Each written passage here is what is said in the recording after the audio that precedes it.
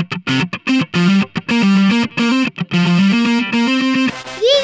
podcast.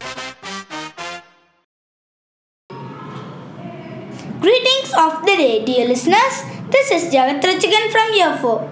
Yesterday, being a special day in our biodiversity, we are beginning the podcast series on biodiversity under the theme Sharing the Planet. Podcast 1. Do you know what day it was yesterday? Let me help you. It was a special day for a species that makes the sound.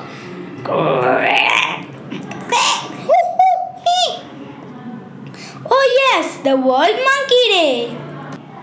14th December is marked as the World Monkey Day. We remember monkeys for two main reasons. One, to know and educate others on the amazing work done in our biodiversity. Two, to raise awareness of the threats faced by monkeys in our world. Here are some interesting facts on monkeys. Monkeys are very clever in problem solving. The smallest monkeys are only 5 inches long. Some monkeys' roars can be heard over 3 miles.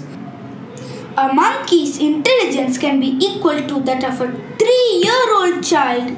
So, how do monkeys help in balancing our biodiversity? Monkeys are important to spread the pollen grains from flowers. So many more flowers grow in a particular habitat.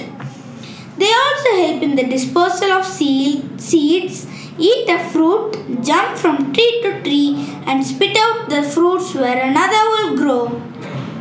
The feces of monkeys also help to keep our soil fertile. So, what is the risk faced by monkeys? Monkeys are losing habitats as trees and tropical forests are being lost. Monkeys are being killed for illegal wildlife and pet trade. Climate change has reduced the number of monkeys on Earth. How can we protect these monkeys which do a lot of good to our environment? Maintain a proper ecosystem with trees and plants and good climate. Do not feed monkeys on roads and travel paths, as they come out of the forest and get killed more often. Hence, let's live in a healthy ecosystem by protecting the monkeys.